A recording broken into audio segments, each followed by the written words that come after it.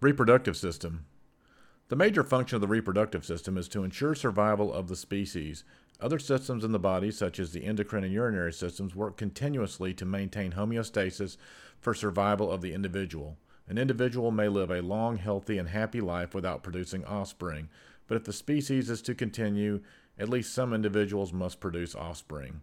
Within the context of producing offspring, the reproductive system has four functions: to produce an egg and sperm cells, to transport and sustain these cells, to nurture and develop offspring, to produce hormones.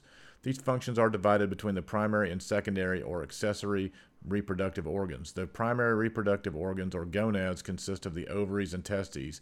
These organs are responsible for producing the egg and sperm cells, gametes, and hormones.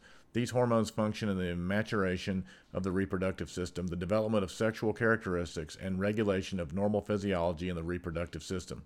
All other organs, ducts, and glands in the reproductive system are considered secondary or accessory reproductive organs. These structures transport and sustain the gametes and nurture the developing offspring.